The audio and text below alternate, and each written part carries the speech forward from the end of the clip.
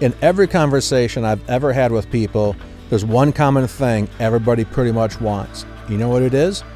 We all want more out of life. Whether it's money, love, significance, peace, purpose, whatever it is, everyone wants more. If you have kids, you want more for your kids than you had for yourself. If you have grandkids, don't have them yet myself, but I've been told you'll want a whole lot more for your grandchildren than you had yourself growing up. Why is that? That's part of the question we're going to explore in the coming weeks. I've been asked for a long time, could you continue the conversation and just give us more? Well, this is called More with Murphy.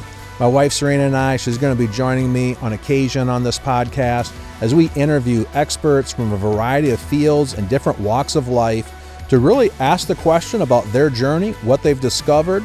We're going to share some of the ups and some of the downs of what we've discovered, raising a family, 3 boys, 2 incredible daughters-in-law, and the whole quest to get more out of life. It's the thing we all long for, and I can't wait to take this journey with you.